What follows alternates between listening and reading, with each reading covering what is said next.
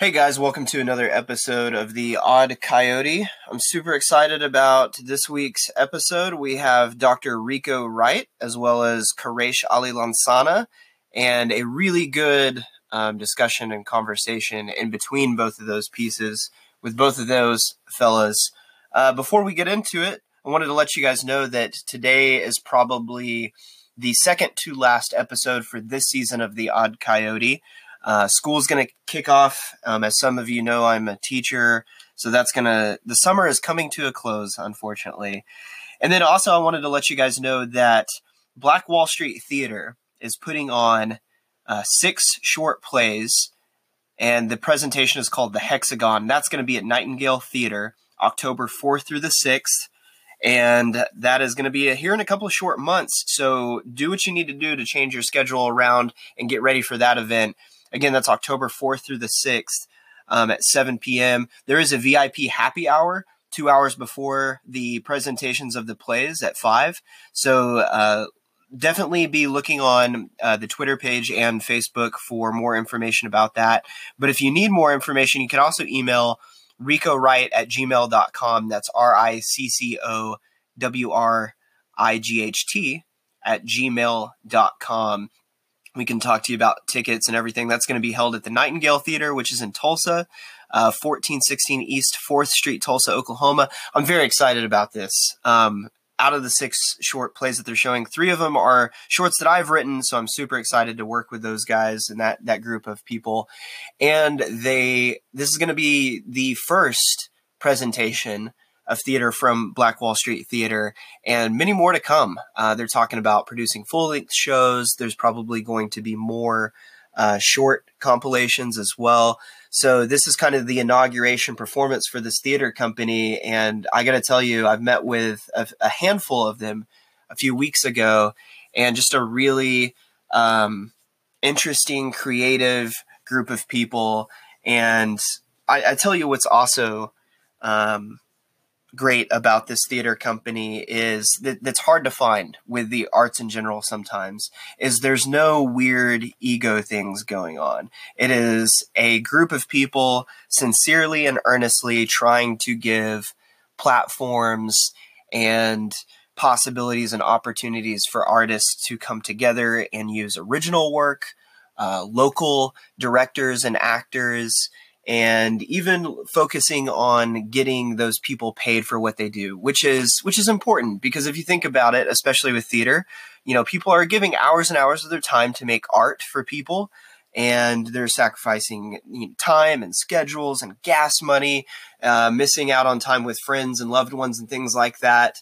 And it's hard to find a place that prioritizes that and tries to give them some compensation. So hats off to Black Wall Street Theater company, and trying to not only have another space that's going to launch creative activity and discussions in the arts, but also trying to support those artists and hold them up and get them paid.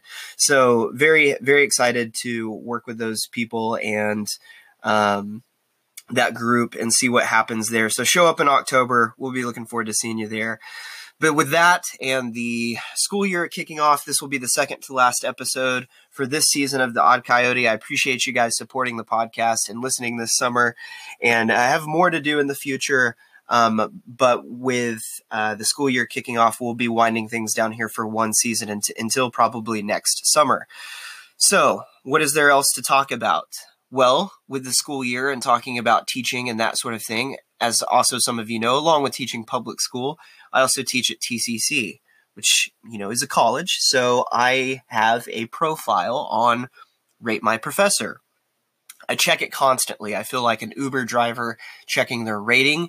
As soon as a class or a course ends for the semester, I hop on and see if anybody has given me any kind of feedback. I'll admit it's a little dopamine rush. It's a little ego boost when you get on there and you see a good rating and you feel good about what you do and you feel like what you do matters and has sat with these people, these students long enough that they feel compelled of their own volition to sit down and type out a review. It feels good. Now, as some of you know, if you've used Rate My Professor before, you can pull up professors all over the country at different colleges, and you give them a review. And it's kind of like a star ranking system. One of the things on the matrix was this thing called the chili pepper.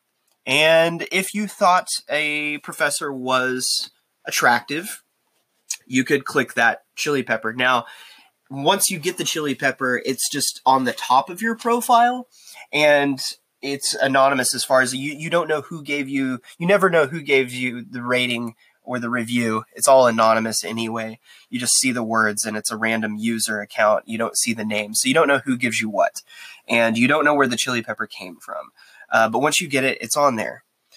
So a couple of weeks ago, as the semester was winding down, I checked my Rate My Professor to see if any of my summer students had given me a review yet, and I noticed that the chili pepper, I had earned a chili pepper at some point, and was proud of that. It was a feather in my cap, giving me a little boost in the morning when I'm getting out of bed. I have a chili pepper on my Rate My Professor. Anyway, I check on it, and it is gone. And the first thing that crosses my mind is that somehow my appearance has gone so steeply downhill that somebody has somehow had taken away my chili pepper.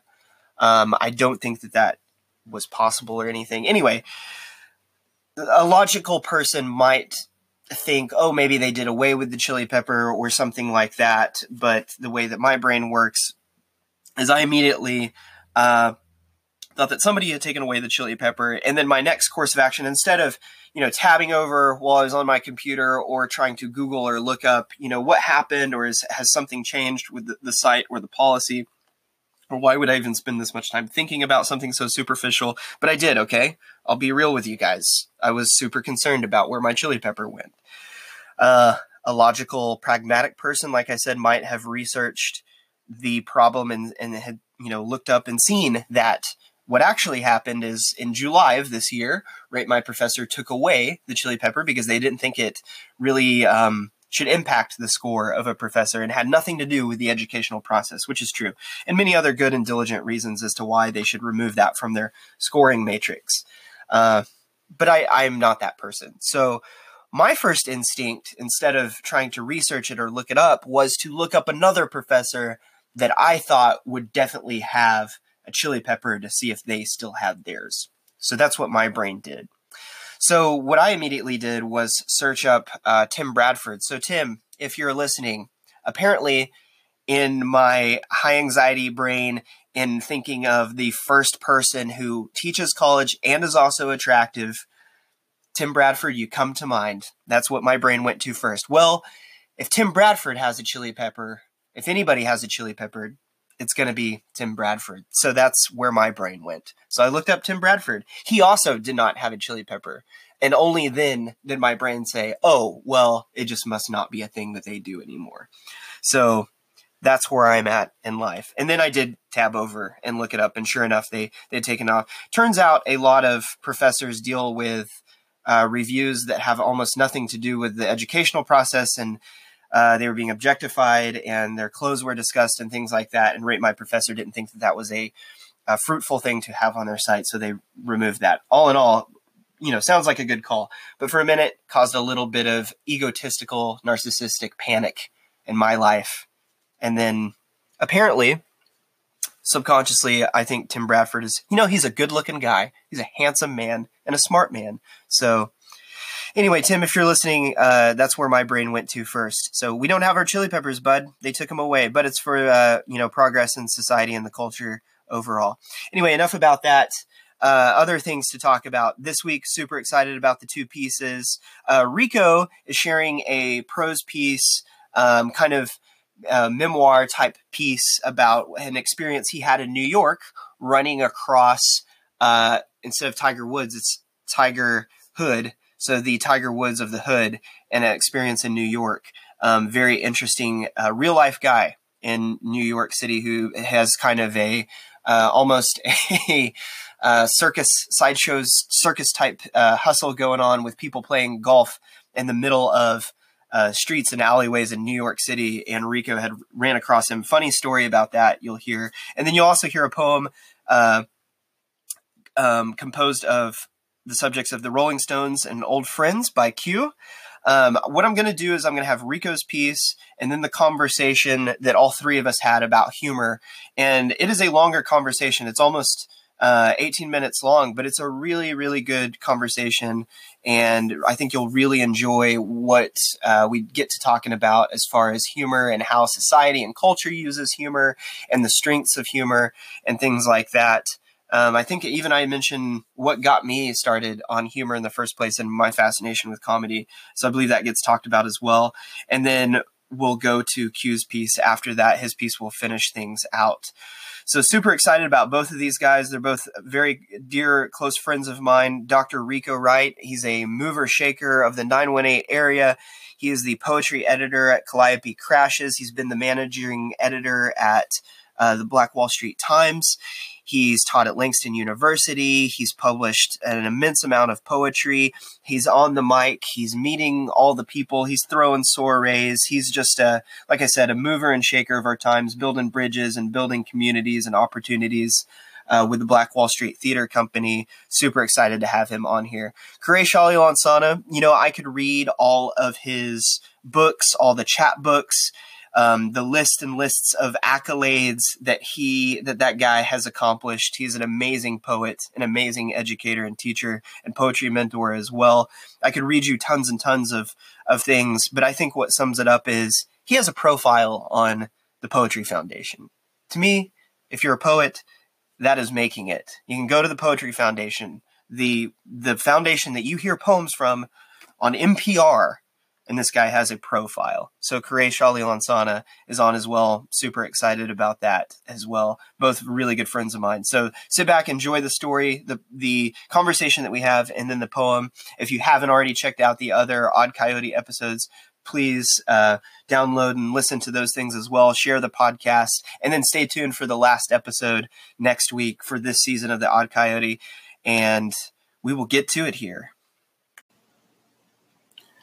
After leaving the Sonia Sanchez talk at NYU, Jason and Terry go to have drinks at Fat Black Pussycat on West 3rd Street. Once inside, they order a pitcher of beer and grab a table. Every flat screen is showing March Madness 2017. It just so happens that the nearby screen is showing the only Sweet 16 game that matters to them, so they tune in. After Kentucky defeats UCLA, they order 2 shots of vodka for a sweet taste of victory before stepping outside for some fresh air. Looking up West 3rd, Jason sees a familiar face in a sea of people.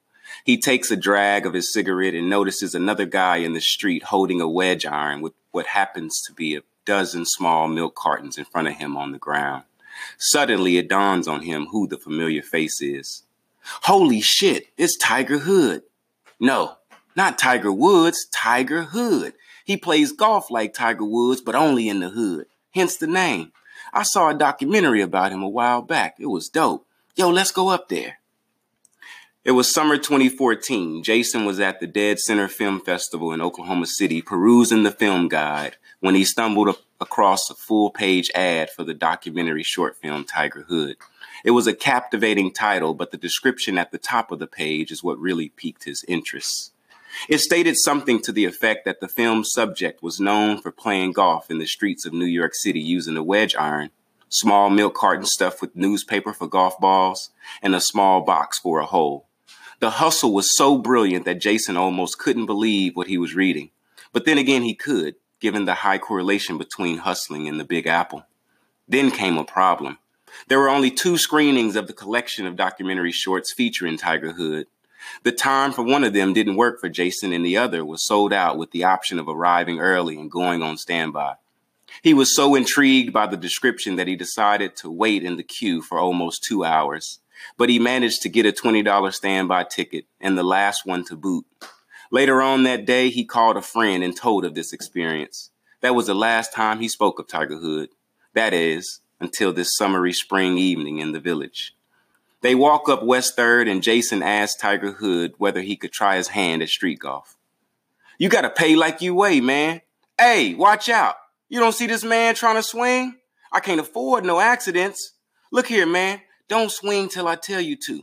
Like I was saying, you gotta pay like you weigh. Earlier today, Usher had about 60 people out here. He was decent, nothing spectacular. And last week, that one funny motherfucker who played in Central Intelligence was out here. Yeah, Kevin Hart. He had a herd of people watching his midget ass. Enough to get me a steak dinner that night. All right, man. Coast is clear. But yeah, I do this damn near 7 days a week. Gotta pay the bills somehow. Rent's too goddamn high. What you say your name was? That's right. You up next, Jason. Just bless the bucket first. You gotta... Hey, miss, don't stand there. That's the fairway. You damn right I'm watching. Just bend your knees, son. Jason walks to the bucket on the curb and donates to the cause. Terry standing on the sidewalk with his arms crossed over his chest. The other guy, now clearly annoyed, hands Jason the wedge. Here, take this piece of shit. I keep losing the grip on it.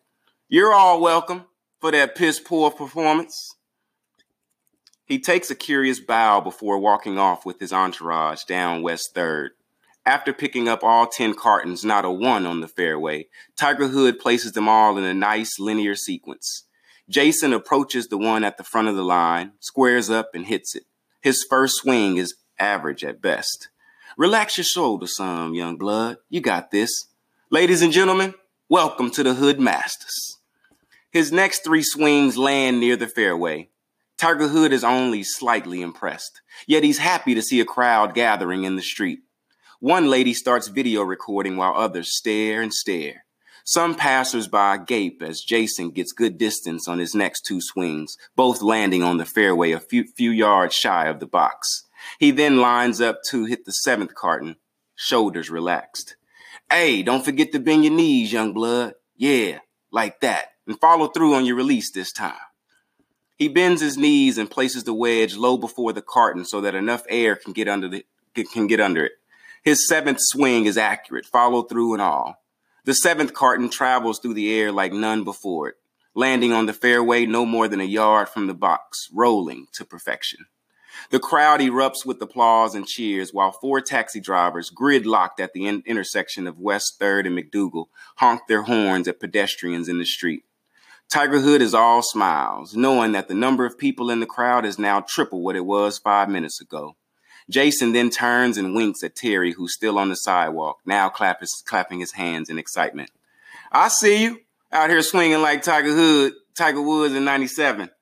Does he get a red jacket for winning the Hood Masters? Tiger Hood starts laughing, excitement written all over his face. Observing upwards of 100 people in the crowd now, he encourages them all to bless the bucket. Many of them do. Jason looks at the remaining 3 cartons, pleased with his latest effort, impressed by how high the 7th one flew, but unhappy that it didn't exactly land in the box. As soon as he approaches the 8th one, a random guy from across the street runs to Jason's side, nearly body slamming him in the process. Oh my goodness, dude. That was fucking awesome. How'd you do that? You play golf for real, don't you?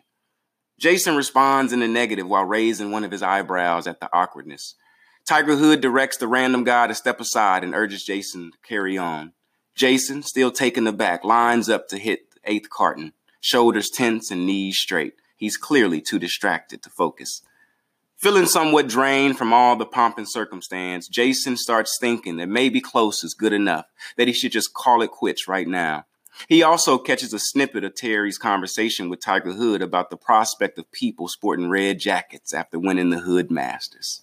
Needing to hurry up, he takes a deep breath, tunes out all distractions, and swings. Hey, don't sweat it, young blood. You got 2 more chances. Just relax your mind. Breathe easy. You got this. Nor does the 9th carton land on the fairway, not even close. And during the follow-through, his release isn't up to par and he loses his balance, all but hitting a lady behind him with the wedge. After immediately apologizing to her, Jason takes another deep breath while tilting his head to the sky. All he can hear in his head is Tiger Hood's voice. You don't see this man trying to swing? I can't afford no accidents. But lucky for Jason, the lady's got a quick reflex. Despite being in a sudden panic after narrowly escaping her death, she quickly readjusts her top, straightens her hair, and walks onto the sidewalk. She sticks around because she wants to witness his last swing. Jason exhales before calling for Tiger Tiger Hood, who's now on the other side, bucket in tow, taking donations for the cause. Remember what I said, young blood. Just relax and breathe easy. Don't be in a rush for nothing. You got to let the game come to you. I know you heard me tell that other cat can't afford no accidents. I ain't insured like that. But say, man, look here. You got a nice swing, no doubt about that. You got to learn to master your technique. And always watch your six out here. Street golf is fun, it's exciting, but it's also dangerous and risky too. I swear I was just telling your partner how I sometimes play against him. Them Wall Street cats for some serious dough, like $20 a shot. And they like to gamble, so you know. Here, take my card. Come and see me sometime. When there's less traffic and fewer distractions. I'll show you a thing or two. No, thank you, young blood. I'm already looking forward to my steak dinner tonight. Don't forget, you got one more chance. After placing the card in his pocket, Jason offers his last chance to the lady he almost took out with the wedge on accident. She hesitates at first, then accepts once he explains the proper ways to hold and swing the wedge. Many people in the crowd taking notice of this start dispersing little by little. Before lining up to hit the last carton, she smiles while looking back at Jason, who's standing on the sidewalk with his arms crossed over his chest. She thinks he's watching, but he isn't. He's lost in a daydream about street golf and how difficult yet fun it is, and how someone could create an entertaining hustle using throwaways, and how uniquely remarkable Tiger Hood was when he saw it 3 years ago, and how the documentary pales in comparison to the real Tiger Hood even so. She finally swings, giving it her best shot, but the carton doesn't travel far from the tee. Shrugging her shoulders, she returns the wedge to Tiger Hood, drops $1 in the bucket, and thanks Jason for the entertainment and the opportunity. They chat for about 5 minutes and exchange names and numbers before she scurries up McDougal. Jason and Terry dap up and decide to mosey on down to Village Underground to have more drinks. All the while, Jason is daydreaming again, this time about how much he appreciates Tiger Hood for bringing street golf to New York City so that people like himself and his new acquaintance, Jasmine, can experience the challenge of playing it. Once inside, they order another pitcher of beer and grab another table. Before sitting down, Terry runs back to the bar and returns with 2 more vodka shots for another sweet taste of victory. Mind if I do the honors this time? Good looking out. Yo, what we witnessed tonight captured everything this city's about, from the crowd to the energy, from the pressure to the excitement, from the randomness to the awkwardness. It was everything and more. At first, I couldn't believe there was a dude actually playing street golf in New York City. Then I saw that documentary and it blew my mind. But tonight, bro, was on a whole other level. And I'm glad you were there to witness it, because I can't remember the last time people cheered for me like that. Word. I didn't get that joint in, but I legit had the whole crowd rocking. And I got old girl's math, which was totally unexpected, but I knew something was up when she didn't leave. Yo, check it. Tiger Hood's got something special. I can't deny that. But you're right. The winner of the Hood Masters should definitely get a red jacket. That'd be dope as fuck. So with all that being said, let's bless up to Miss Sonia Sanchez, them Wildcats, New York City, and last but not least, the legendary Tiger Hood. Salute.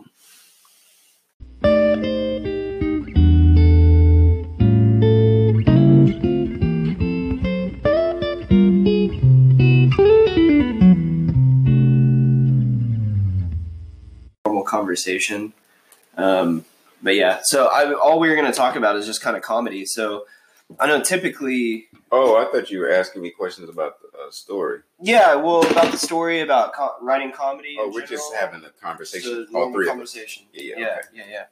So what's kind of your thoughts on comedy? Is it something that you usually try to write, or did this just happen to be one story from your time in New York that ended up being a comedy?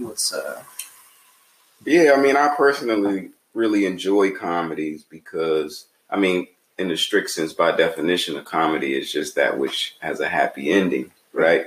And we've got many a story to tell, whether, fictitious or factual. Like, I think it's just awesome to be able to tell stories. And I had that experience in New York. Mm-hmm. I wrote it more in the short story form, just because I wanted to sort of engage the reader in that way and not really write anything that was sort of autobiographical. But that was a real experience. And I thought it was an amazing experience. It was so random, right? Yeah. But it was so amusing to me, like just the way the whole night went.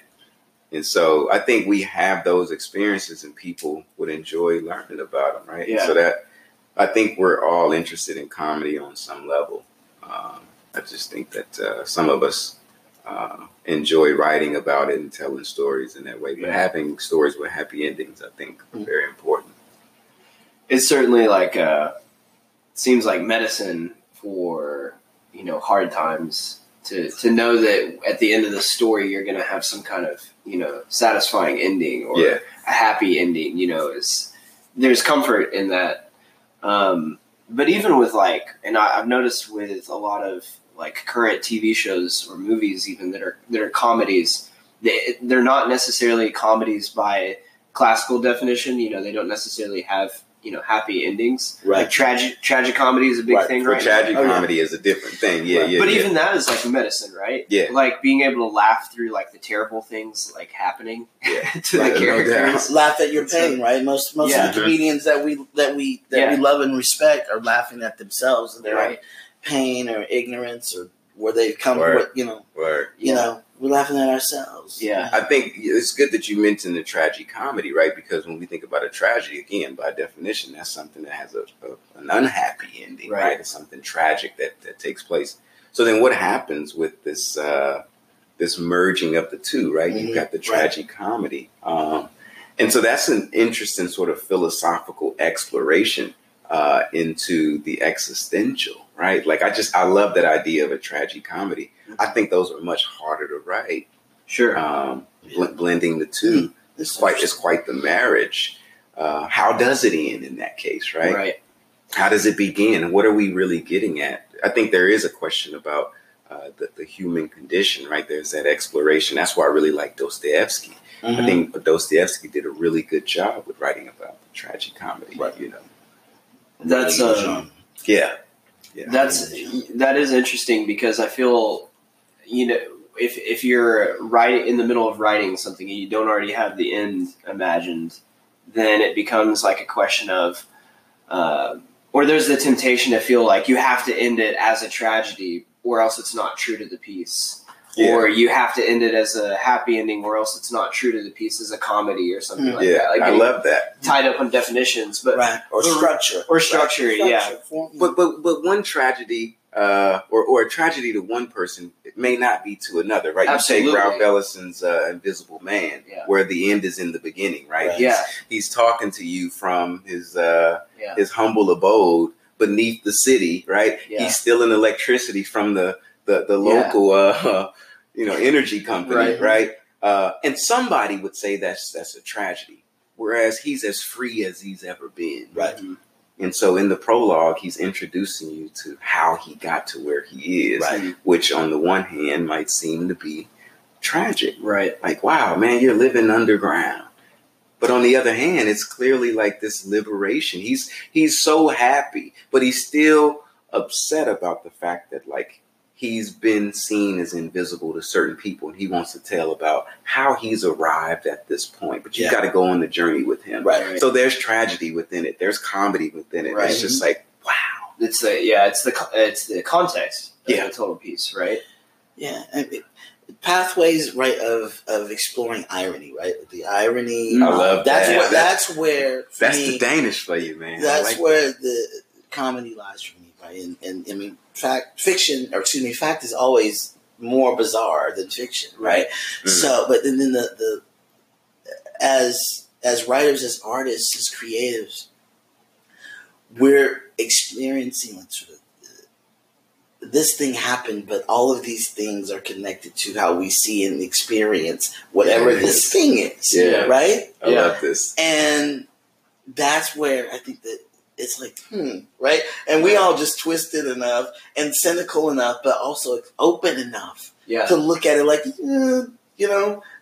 and that's where the comedy is for me, right? Is in when one of my favorite Chappelle stand-ups is I think it's the second or the third one, where he starts with the buying weed from a baby, right? Yeah. You know that one, right on the corner, the baby, right?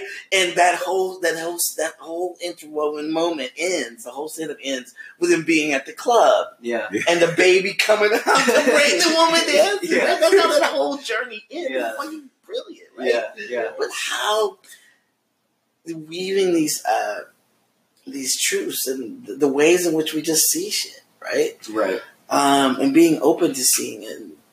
In ways in which we also sort of incriminate ourselves, right? Like there's a kind of... Well, I take comfort in the fact that it seems to be like a choice of authority to choose to make a joke about it or laugh about it. You know, I think most comedy-minded people or comedian-centered people get the bad rap of, they're making a joke about it because they can't handle the reality of it, or they're deflecting, right? Which sometimes might be the case. Mm-hmm. But I feel like when you're actually not just making a joke in real life scenario, but you choose to take whatever has happened to you or whatever you witness in society and you choose to make it humorous, that it's a conscious decision of like ownership. Right. And I feel like there's a lot of like power in that. Like you've kind of usurped the depression of the situation by saying, no, I'm going to laugh at this because in all reality, this aspect is humorous. I mean, we could say that that's what made Richard Pryor so great as a stand-up comedian. That's right. That's real. All great stand-ups. And I like that you brought in irony. I think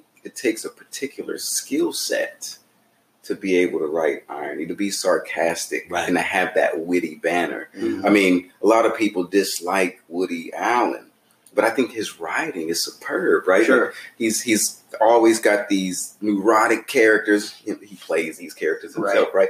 But like he gets at and he himself was, right? Yeah. But he sort of gets at this notion of irony. He's really sarcastic. And so I think for a lot of people, like you have to be able to get it in order to really enjoy the laugh. Right. You know, because there are a lot of times when something is actually mentioned sarcastically where it's just like, I don't get it. It's not funny, but it's really, really funny. Right. So I think it really requires a lot of skill on the part of the writer to like be successful in writing irony. But it puts a lot of impetus on the reader too, right? Because like you were saying about being sarcastic, like you can write the most beautifully constructed plot and have, like you said, sophisticated, witty banter and a sarcastic character. But if the reader or the viewer doesn't have that sense of humor, or reads it literally, or there's just some people that get hurt feelings by feeling picked like on. You missed the whole point, or be like they're being mean. It's like, well, they're being sarcastic, And I think that Richard Pryor experienced a certain type of comedy. I think when he was doing it, it was like right on time to introduce like that level of comedy. I think he's influenced so many comedians, right? Because the public was ready for Richard Pryor, even though I don't think they realized they were. Right. They needed that, right? So when he started incorporating like politics in his jokes, and he was making light of it, but like it was hysterical. It's like, whoa, like we can take a load off, but still be serious about, overcoming racism. Still created a dialogue. And that's what it awareness. did in turn, right? Yeah. So then you wouldn't have a Martin Lawrence without a Richard Pryor. You wouldn't have a Chris Rock without a Richard Pryor. Sure. You certainly wouldn't have a Kevin Hart without the three of them, right?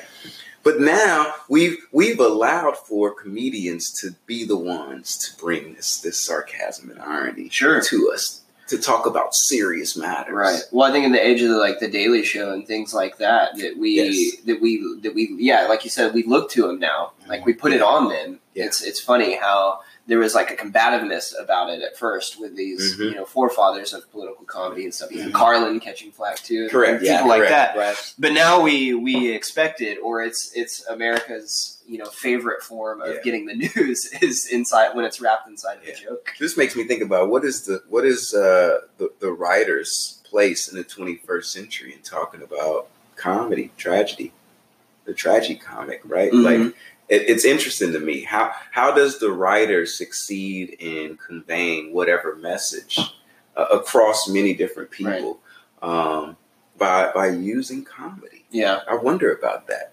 And because today, you know, with the proliferation of like social media and things happening so quickly, like, is it best to give people just like tidbits here and there? Like, how many people are really sitting down reading Ulysses today, right? Right. How many people are doing that? But you know, people are on that news feed just scrolling down. Yeah, they're spending the time in actuality. Right. So are now comedians better off just like writing comedy and aphorisms, right? Just giving people snapshots of this, but still conveying the message. I wonder about that. I think about that. Because if you look at a comedian's stand-up, like, that happens a lot. There's snapshots of things. Yeah. They're running through a gambit of different topics. Yeah. I think something is happening there, and maybe the writer needs to pay attention to what these stand-up comedians are doing. I wonder about that. Well, I think that it comes to an observation I've made when talking to people who've written humor before, is there seems to be one of two camps. Either you've written humor because you normally write in some other genre or form, and there just happens to be one experience or one thing that you found humorous that ended up being funny, and so then you've written a comedy piece, like you've stumbled upon it. Yeah. You know, or there's the other type that, you know, seeks to be a comedy writer and is doing more what you're getting at, where it's a conscious choice and they're taking things, whether it's personal life or everyday observations or, you know, political things, cultural things, and saying, how can I make this a joke, coming from it, you know, from the other way. But I find it interesting that for the most part, as I understand it, comedians are themselves writers, but not all writers are themselves comedians. Yeah, right? Absolutely. And so that's why I think stand-up aspiring, so I think aspiring to be a stand-up comedian is a great thing, right? Yeah. Because you're both a writer and a speaker, right? You're delivering this, and I think there's something about that for sure. You know, performance and it's great. Yeah. Dave Chappelle maybe being, you know, the creme de la creme, the prototype. Right. I mean, his work is brilliant.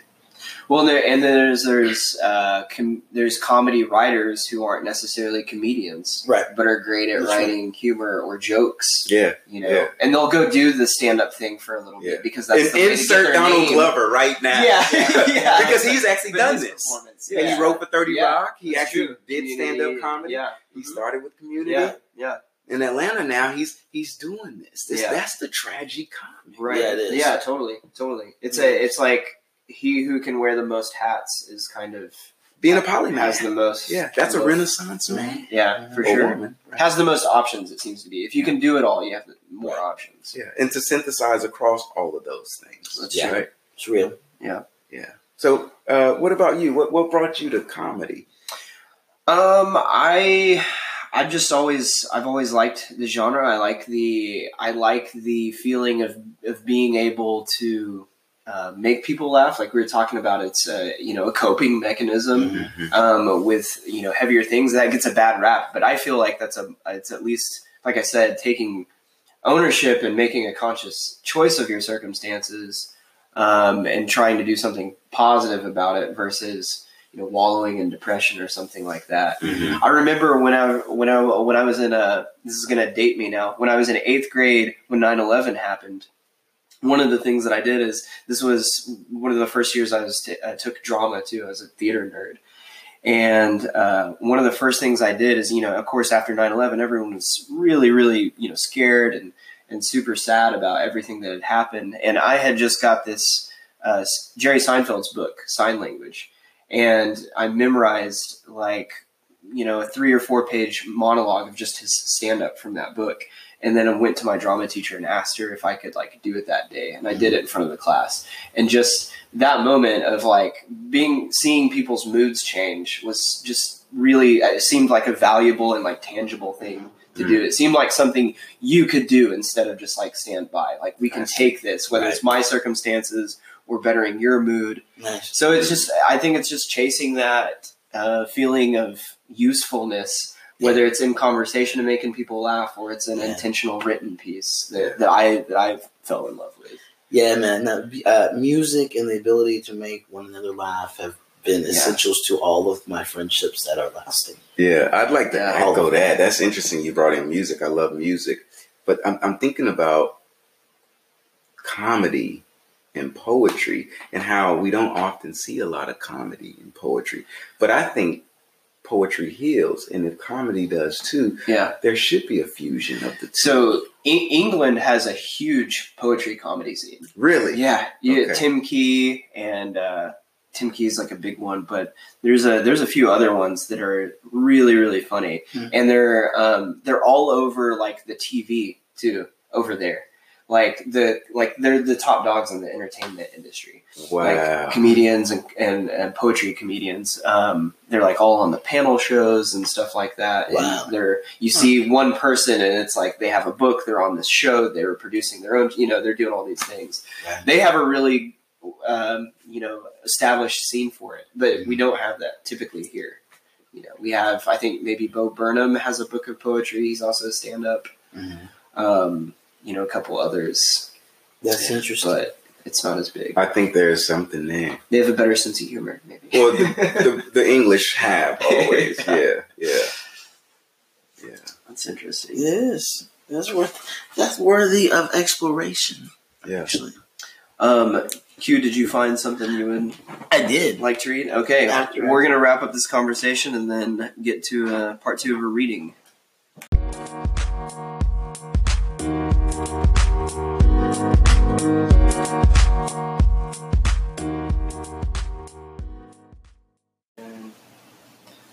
Brown Sugar. Saturday afternoon, wandering north on Ashland in a rented Hyundai, lilac, with no acceleration and no tape player.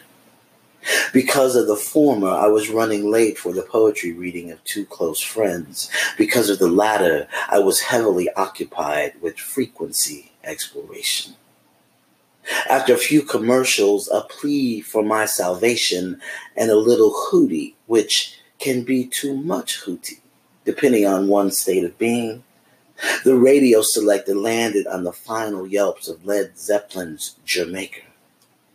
I lingered for a moment, troubled that the first 3 minutes eluded me. I remembered something that came to me in 1985 during my tenure at the University of Oklahoma.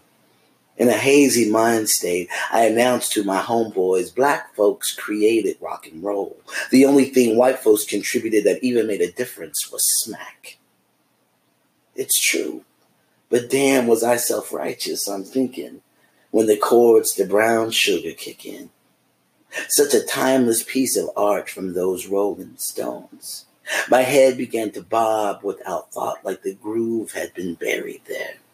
Russ, my closest Oklahomie, discovered the Hot Rocks album our senior year of high school. On any Friday night in 1982, you might spot him atop a pump jack, a beer in one hand, pump jack in the other, pouting his lips while yelping, "I can't get no satisfaction." Though I was the girly, actionless one.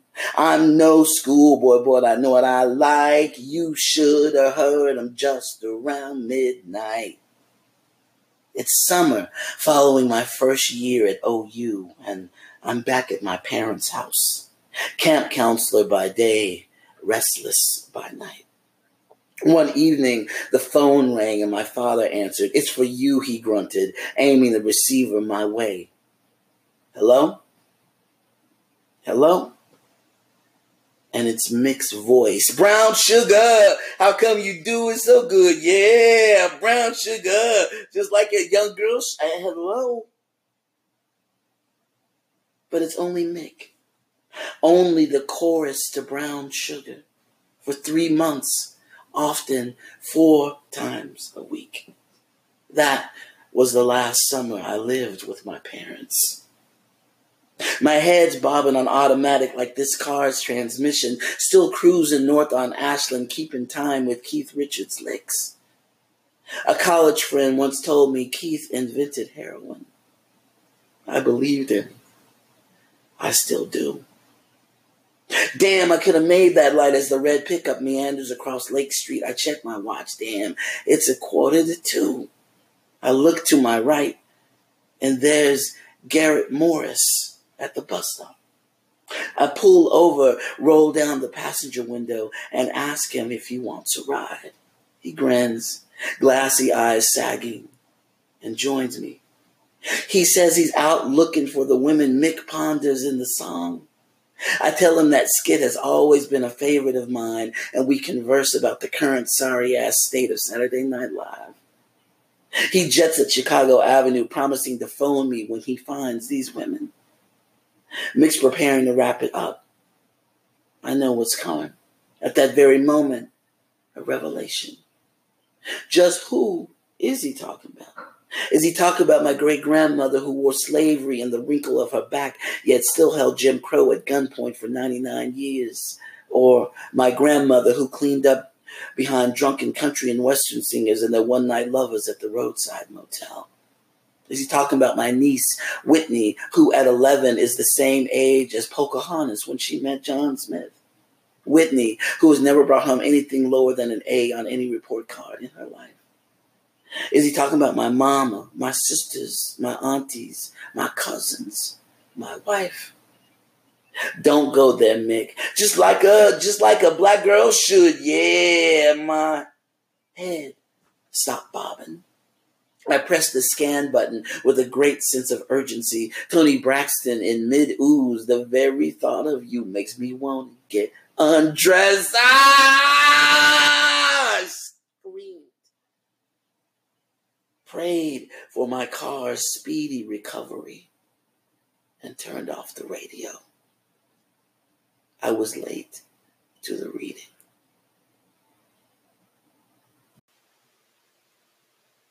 All right, good times, great pieces. Both of those pieces make me chuckle, make me laugh, and what a great conversation. Really, really enjoyed talking with those guys about comedy and culture and everything. Like I said, join us next week for the final episode of this season of The Odd Coyote. We're going to be featuring Casey Hooper and Jessa Murray, two former students of mine and awesome writers, and ready to have that last episode. Thanks again for listening. Please tune into the other episodes and next week's episode.